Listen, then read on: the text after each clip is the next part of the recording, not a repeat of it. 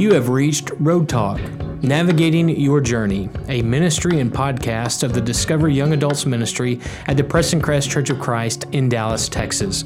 We meet at 9:45 on Sunday mornings, and we have small groups all throughout the week. We are located at Preston Road and Highway 635 in North Dallas. My name is Jacob Hawk. I'm the Young Adults Minister and the host of this podcast. It doesn't matter if you are single, dating, if you want to be dating, if you're married, if you want to be married, or if you're divorced, or if you're trying to figure out at what stage of life you are passing through. At the Discover Young Adults Ministry, we want to help you discover life, discover love, and discover the Lord. If I can help you or serve you in any way, or if I can pray for you, please email me at jacob@pressoncrest.org.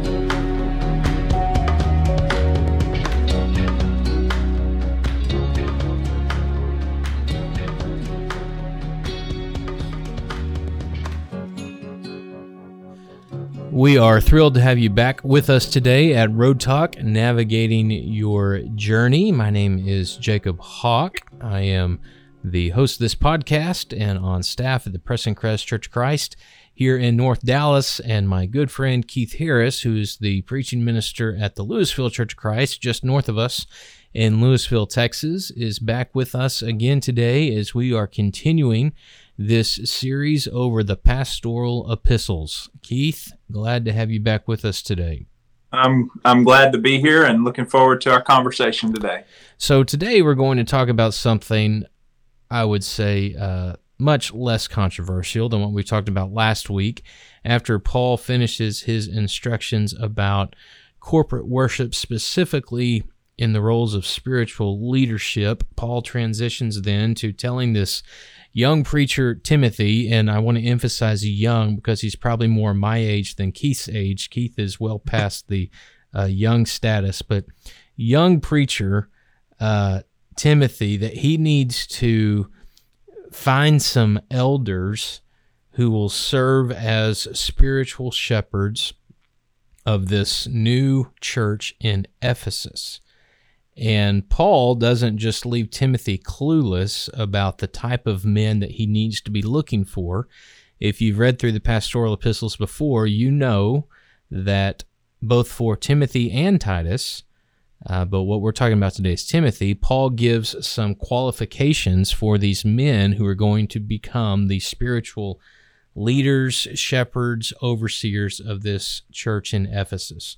So, Keith, I will begin, as we've been doing, just reading this passage, 1 Timothy 3, beginning in verse 1. We'll go through verse 7 today, and then we will discuss it together. Here's a trustworthy saying: if anyone sets his heart on being an overseer or an elder, he desires a noble task. Now the overseer must be above reproach, the husband of but one wife, temperate, self-controlled, respectable, hospitable, able to teach, not given to drunkenness, not violent but gentle, not quarrelsome, not a lover of money. He must manage his own family well and see that his children obey him with proper respect. If anyone does not know how to manage his own family, how can he take care of God's church? He must not be a recent convert, or he may become conceited and fall under the same judgment as the devil. He must also have a good reputation with outsiders so that he will not fall into disgrace and into the devil's trap. Keith, I want to begin by just getting the elephant out of the room. I know you feel the same way that I do, but I'm a preacher who loves working with elders. Would you say the same thing? I do. I love the time that we spend together, whether it's in visitation or even just in discussions regarding the work of the church and possibilities that are there for us to serve and reach out in the community. Yeah. Amen. This is the fourth church that I've worked for in my ministry, and I've had great relationships with elders at all of the churches that I've served. And, it's very special the way that God designed the leadership for the New Testament church. There's not a head man who calls the shots for everybody in the church, but there's a team leadership. And I've always had the understanding with my elders, and it sounds like, Keith, you have as well, It's not as much of an employer-employee relationship, though technically it is. You know, the eldership can hire and terminate as they see fit, but we're a team, and we have different jobs. But we work best together when we think of being a team. Would you agree with that? I do. I agree with that. And, you know, I would say, too, that I've been very blessed in my ministry to serve with and alongside great men who have served as elders within the church. And it's been a real blessing.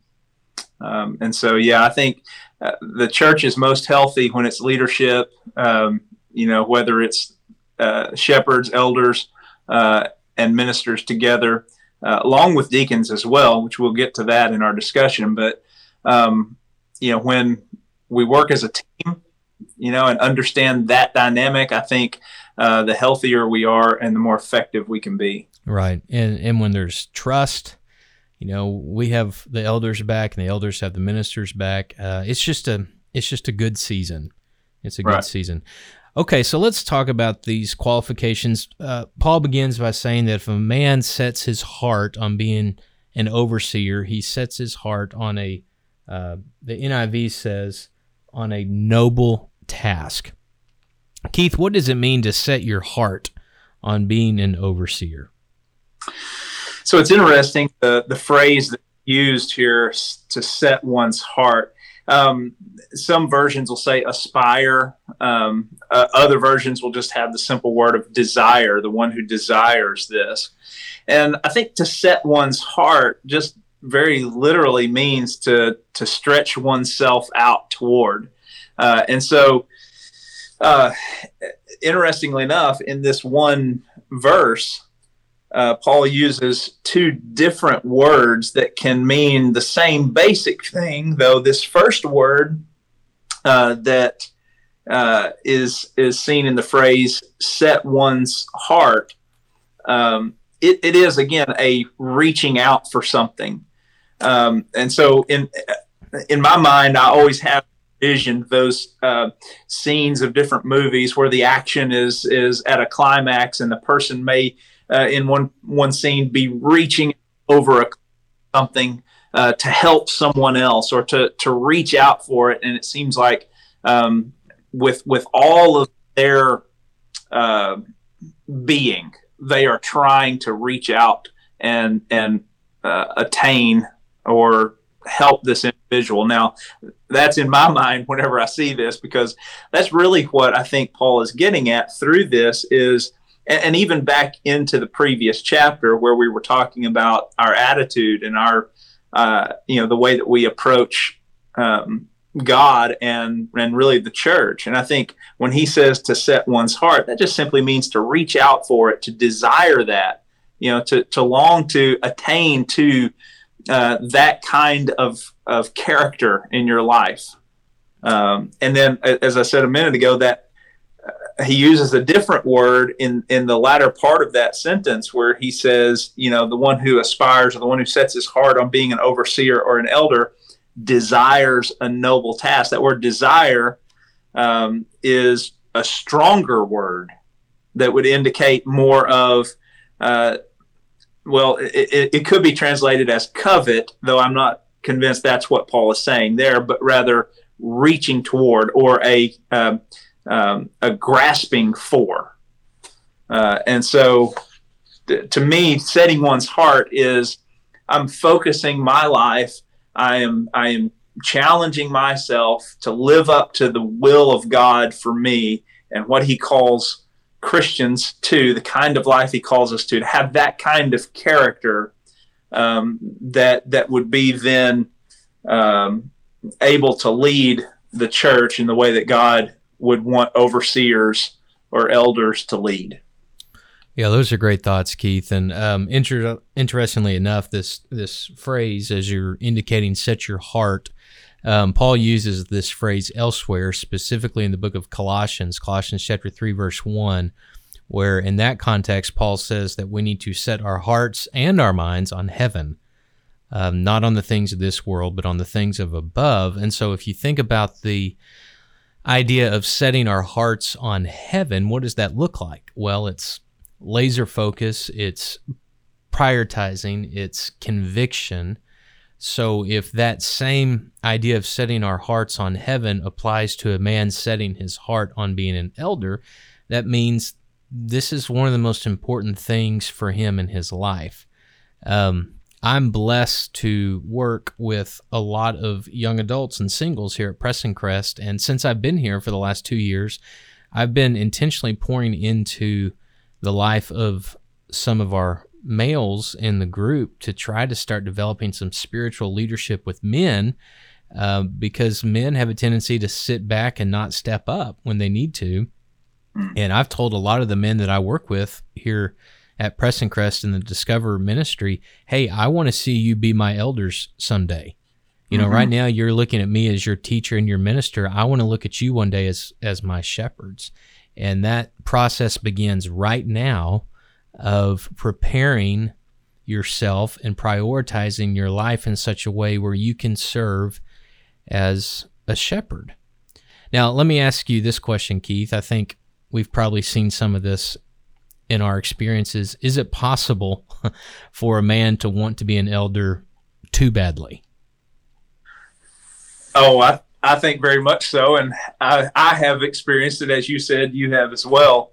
And it's interesting to me that second word that Paul uses, the second Greek word that he uses that for us is translated as desire, a noble task.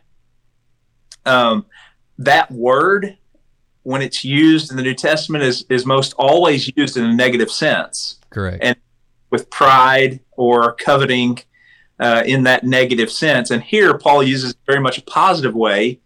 But how easy is it for someone to desire to have that high position as it's seen within the church? Well, it's very easy because of our human nature, you know, and it's easy for pride to creep in. And I think Paul is going to address that later on as well toward the end of this passage when he talks about the trap of the devil.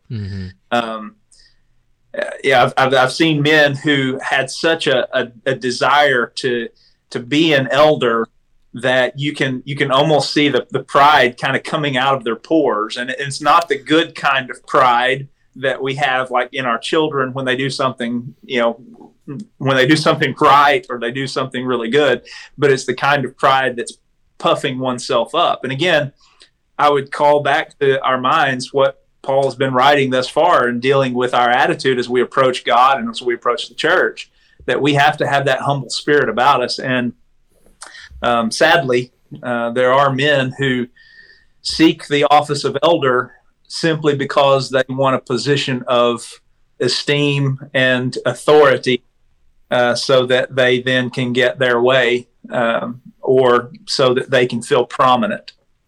Well, let me just say, if you can see that desire coming out of their pores, Keith, you're getting pretty close to them. Yeah, well, a little bit in their personal space.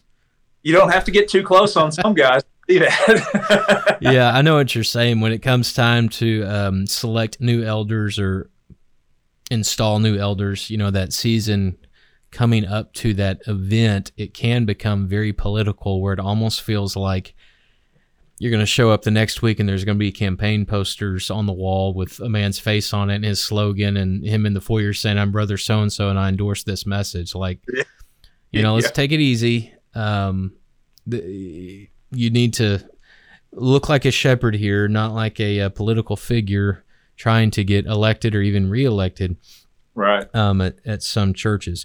But the idea that Paul's wanting to communicate to this young preacher is, if this man wants to do this, he's got his mind and his heart in the right place. That's right. Can he be overzealous? Absolutely. And as you said, we'll get to that a little bit more when we get down to verse 6.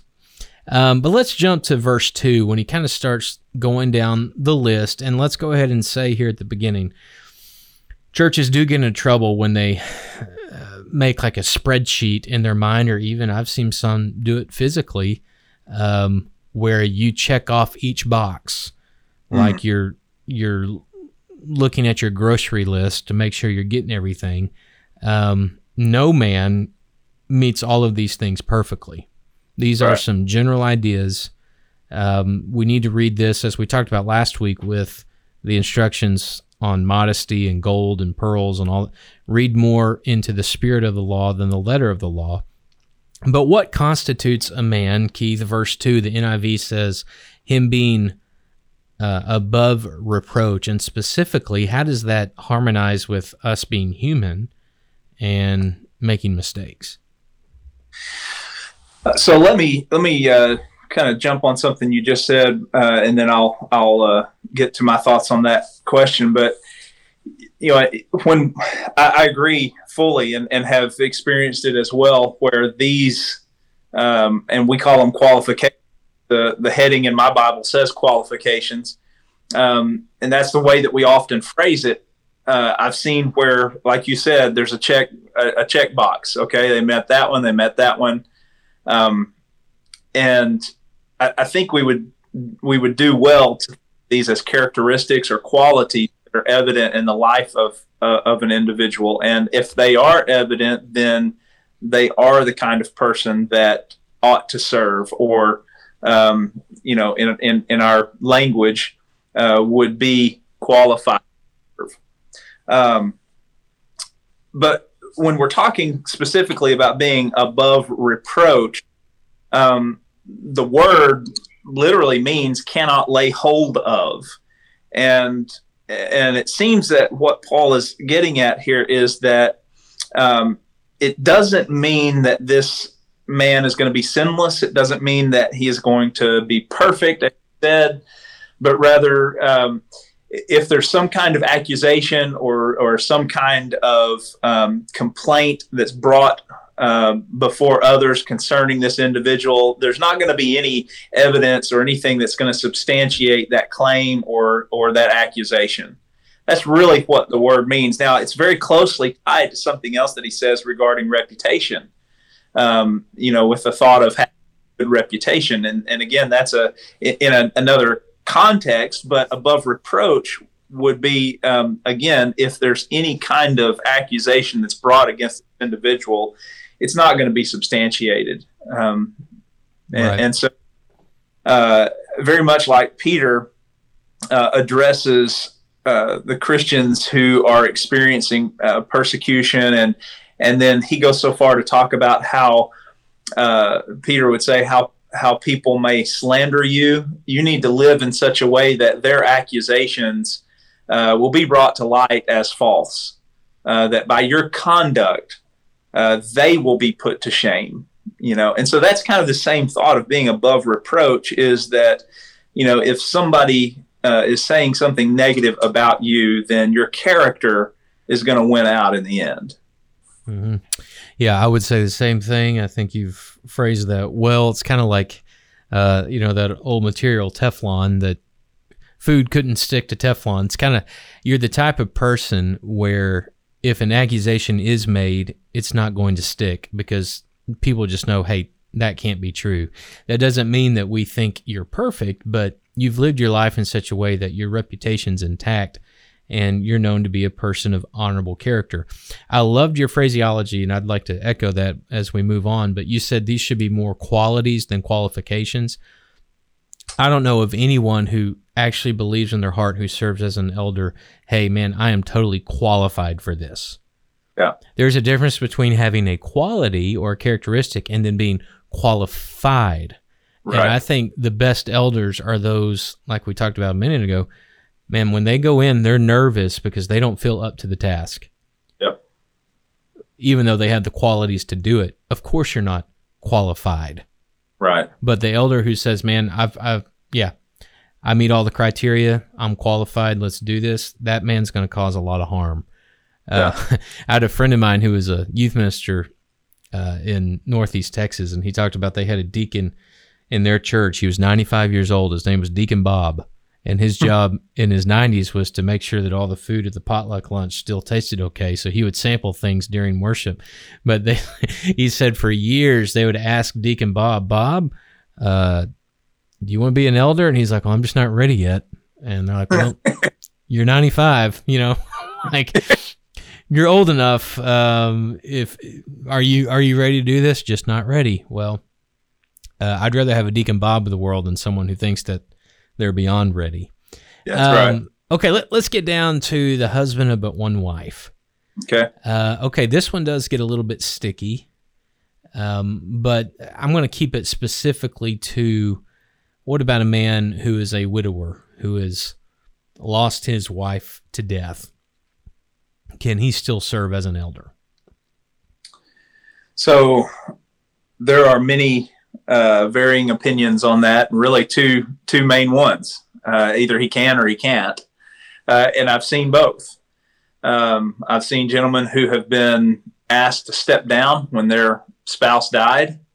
At Windsong, Dale Tucker, who has a son that lives here in the Dallas area, Dale served faithfully as an elder at Windsong in Little Rock for many, many years, and his wife passed away, and Dale kind of wondered if he needed to step down, and our elders there at Windsong surrounded him and said, "No, this is not something that you need to step down because of." And I appreciated that, because there's nothing about his character or his leadership ability that changed just because his wife passed away. And so, again, I think a lot of times that miscommunication or the misunderstanding regarding that particular piece comes because we have it in our minds as a checklist rather than qualities, characteristics.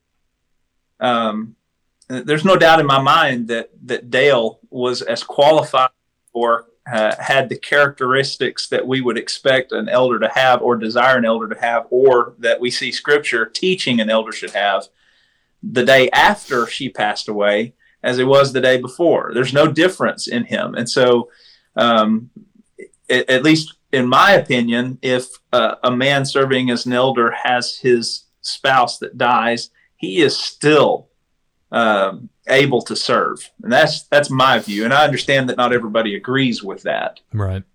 Yeah, I would agree with that wholeheartedly. And your spiritual leadership and maturity does not change for the worse when you go through the pain of losing a spouse. In fact, I would argue that it changes for the better.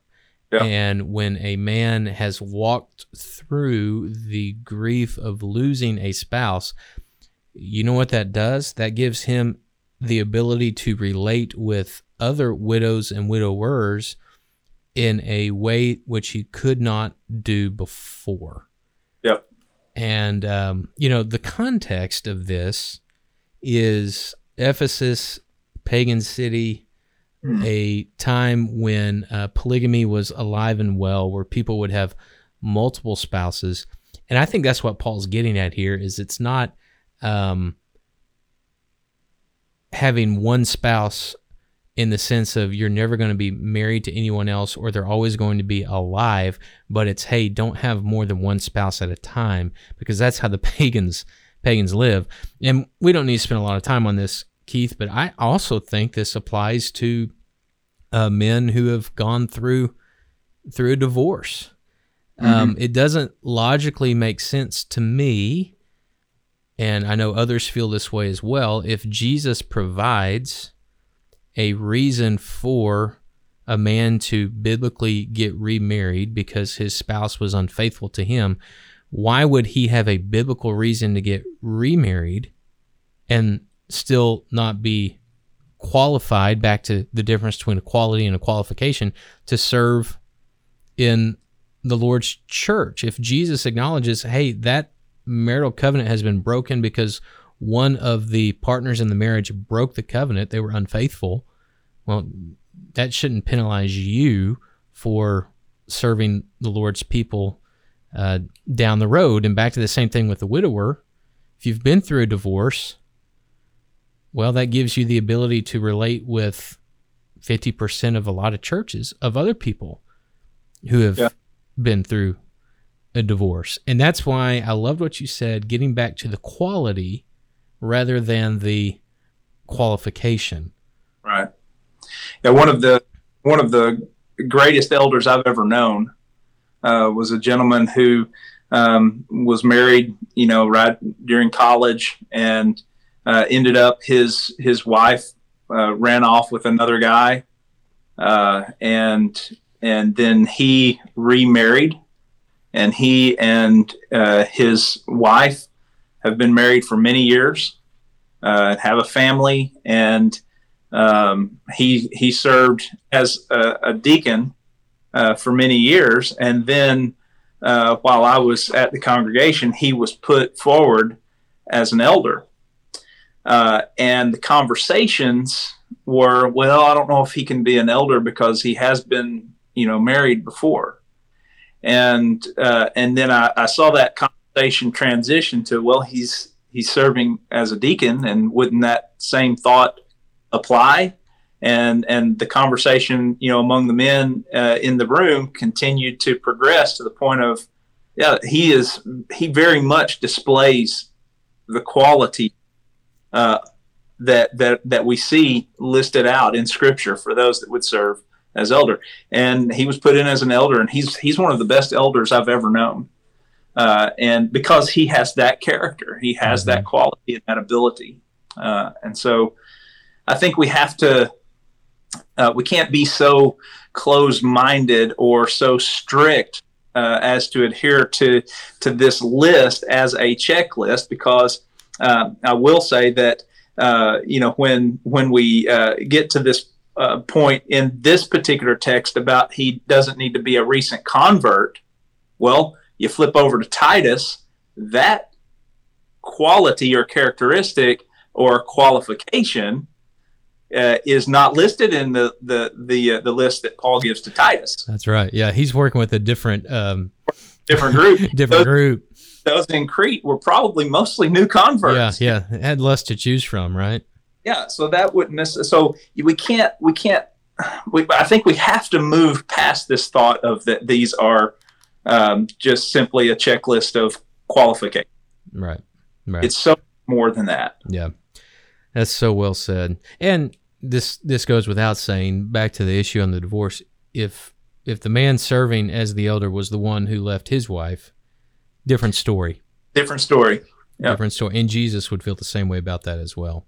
That's right. Okay, so let's get down to this whole thing about this elder needs to be a man who is able to teach. We're going to talk in just a minute what that means, able to teach, but also, is this limited, Keith, to a Bible class or a worship service, or is this just more life in general? What do you say?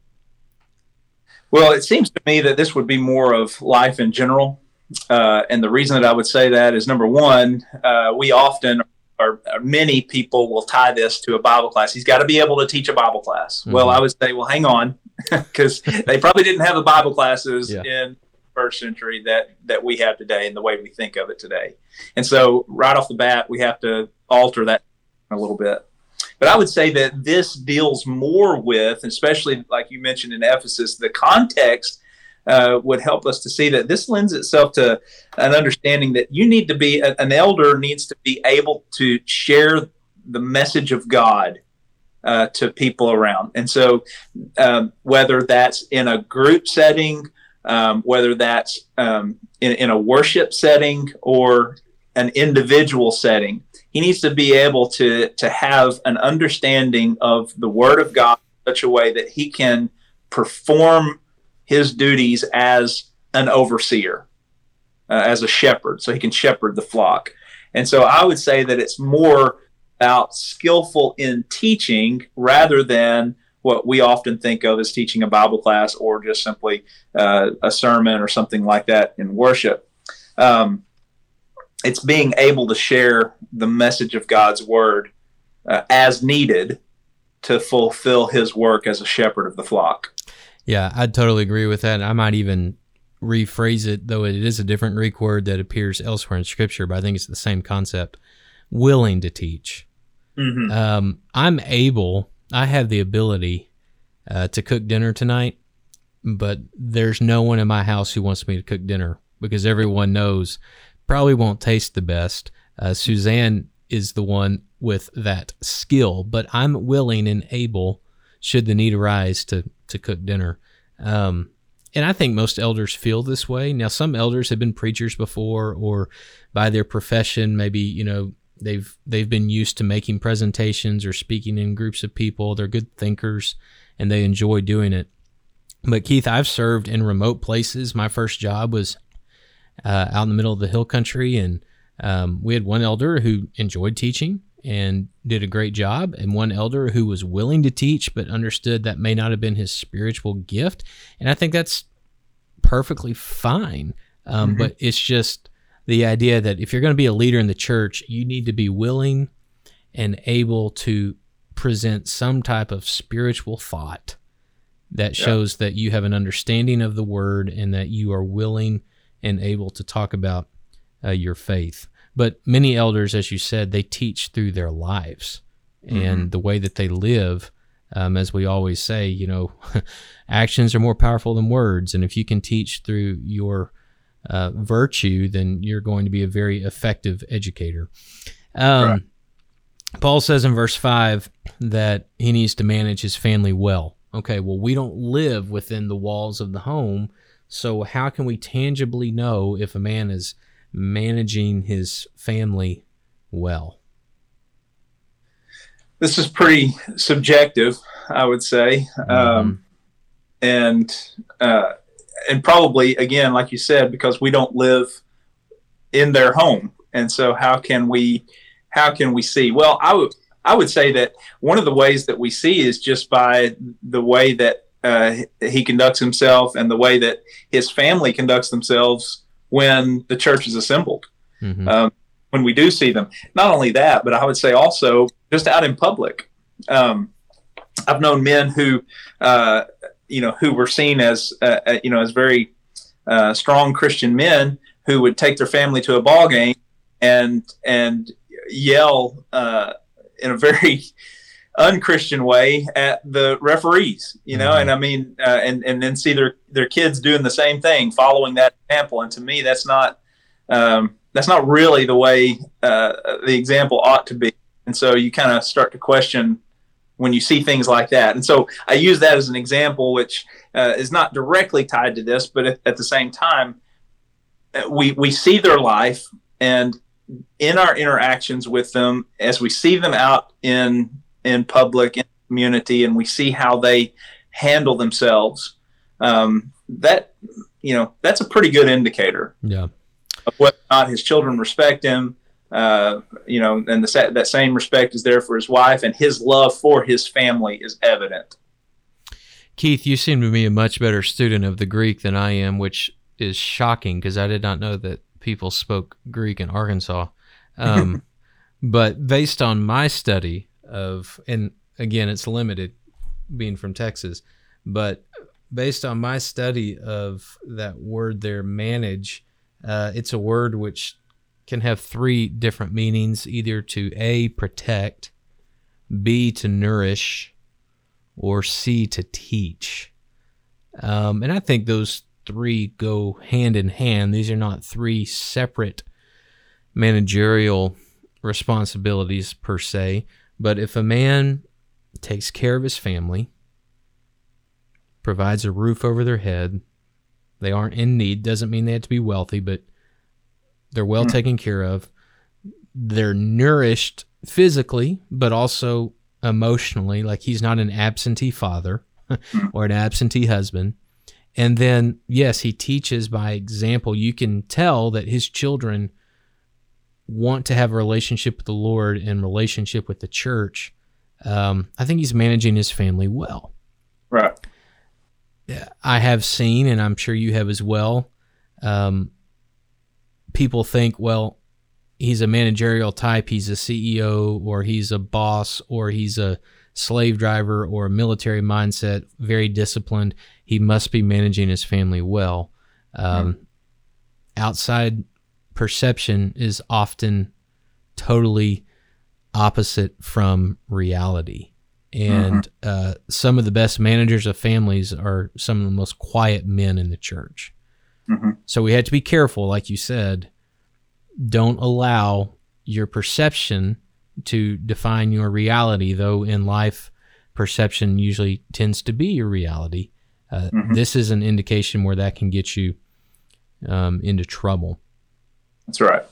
So we've hinted at this a little bit. Verse 6. This is where kind of that term for elder works in. There's several different words used for this office in the New Testament. You've got the elder, which is kind of the age. You've got the bishop, which is kind of the overseer. You've got the shepherd, which is the guider. But here's a time where that elder term comes up. He can't be a recent convert. He's got to have some experience under his belt. But specifically, Paul says if he's not a recent convert, he can fall under the judgment of the devil. What does that mean? Falling under the judgment of the devil, probably. Now, there are three different options, but I would say that it seems as though the clearest explanation that I have seen, and really in my view, would be that falling under the condemnation of the devil would be connected to the sin of pride, judgment or the condemnation that is meted out on the sin of pride. Others would say that it's a little different in that connected back to the fall, connected back to Satan with his pride, that because of that, then sin ultimately enters the world through the fall, and there's judgment. I think that gets a little too confusing. I don't think Paul is going that deep with this. I think he's just simply saying, with regard to our attitude, and the larger context, even going back to chapter 2, as we've mentioned already, but going back there with our humility that we ought to have.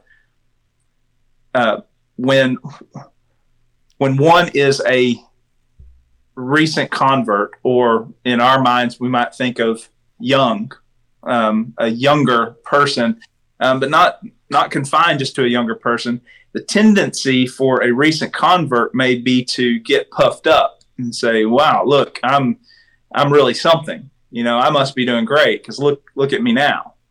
And that sin of pride can creep in, and Satan, his trappings can take hold and cause great harm. And so I think in verse 6 specifically, fall under the same judgment as the devil. I think that's strictly speaking about the sin of pride and the condemnation and judgment that comes. I don't have anything to add to that. I think that is dead on. As the writer of Proverbs says on numerous occasions, pride always comes before the fall. And if a man thinks too highly of himself without enough experience for the task, he's going to fall. and he's going to take a lot of people out with him. And churches face all kinds of problems, but one of the most common sources of their struggle comes from leadership. And there are men who become elders who do not need to be elders. And a big reason for that is they aren't ready yet. Ready yet.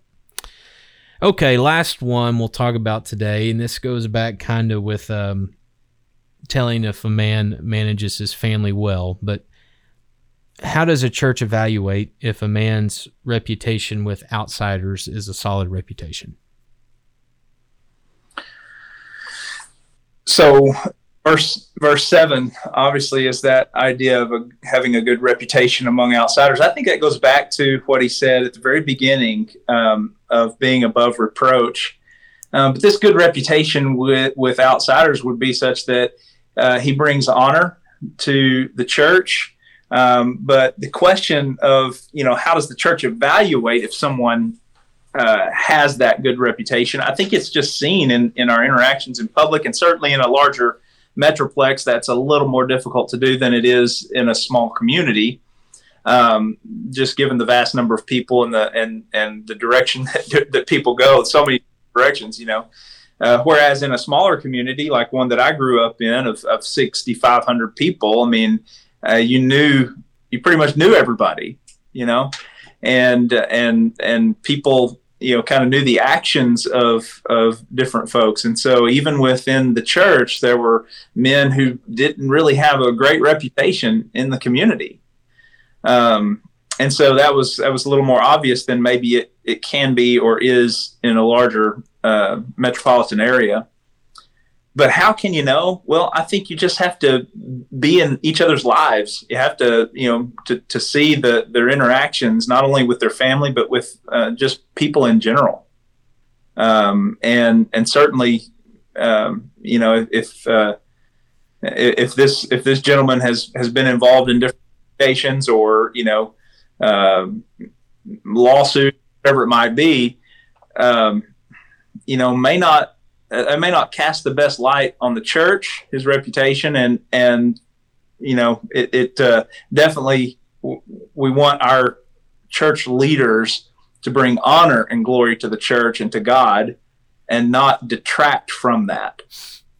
And so I think it just has to come down to, at least as far as we're going to know, it just has to come down to this idea of, we know this individual. We experience this individual in the community, within the body of Christ. We see them interacting at different events or different functions, and we can see that they are respected or that they're not respected. Right. Yeah, back to that great little proverb. If it walks like a duck, talks like a duck, smells like a duck, it's probably a what? Yeah. That's weird. It never ceases to amaze me when churches put in elders and then one of the elders is a problem, and people in the church or other elders in the church just say, we just never saw this coming. What do you mean you didn't see this coming? I mean, right. If there's a precedent there of him acting this way before, he's probably not going to change just because now he is a quote-unquote shepherd. And I know the context of this when Paul says outsiders is those who are not Christians. How does he deal with people in a secular space? But, as you said, we live in Dallas-Fort Worth. This is a very transient, mobile society, and we have a lot of churches in Dallas-Fort Worth. And Keith, I could only imagine, knowing you and knowing the eldership at Louisville and knowing the eldership here at Preston-Crest, if a man showed up and he was visiting Louisville and that was going to be his 8th or 9th church in the last 6 years, he probably doesn't need to be an elder at Louisville, because that shows either A, he can't get along with anybody, or B, he thinks he's smarter than everybody, or C, he has commitment issues. So there's a precedent there. Don't put that man in a place of leadership. If Paul was writing in American terminology, he would probably say here, just use a little bit of common sense. Right. Let life teach you some lessons, and don't get yourself in a trick sack.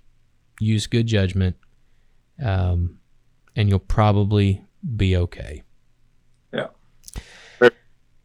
Keith, thank you so much for your time, for your thoughts. Again, your distinction between qualification and quality, I think, is profound. So thank you for offering that to us. I think you would echo when I say praise God for elders in his church. Man. These are special men, special shepherds who do so much for the kingdom of God. And I am thankful, as I know you are as well, to work alongside some wonderful elders who are focused on the supremacy of Jesus and the expansion of his kingdom on earth. As always, thank you for giving us some of your time today. Hopefully you heard something here that blessed you.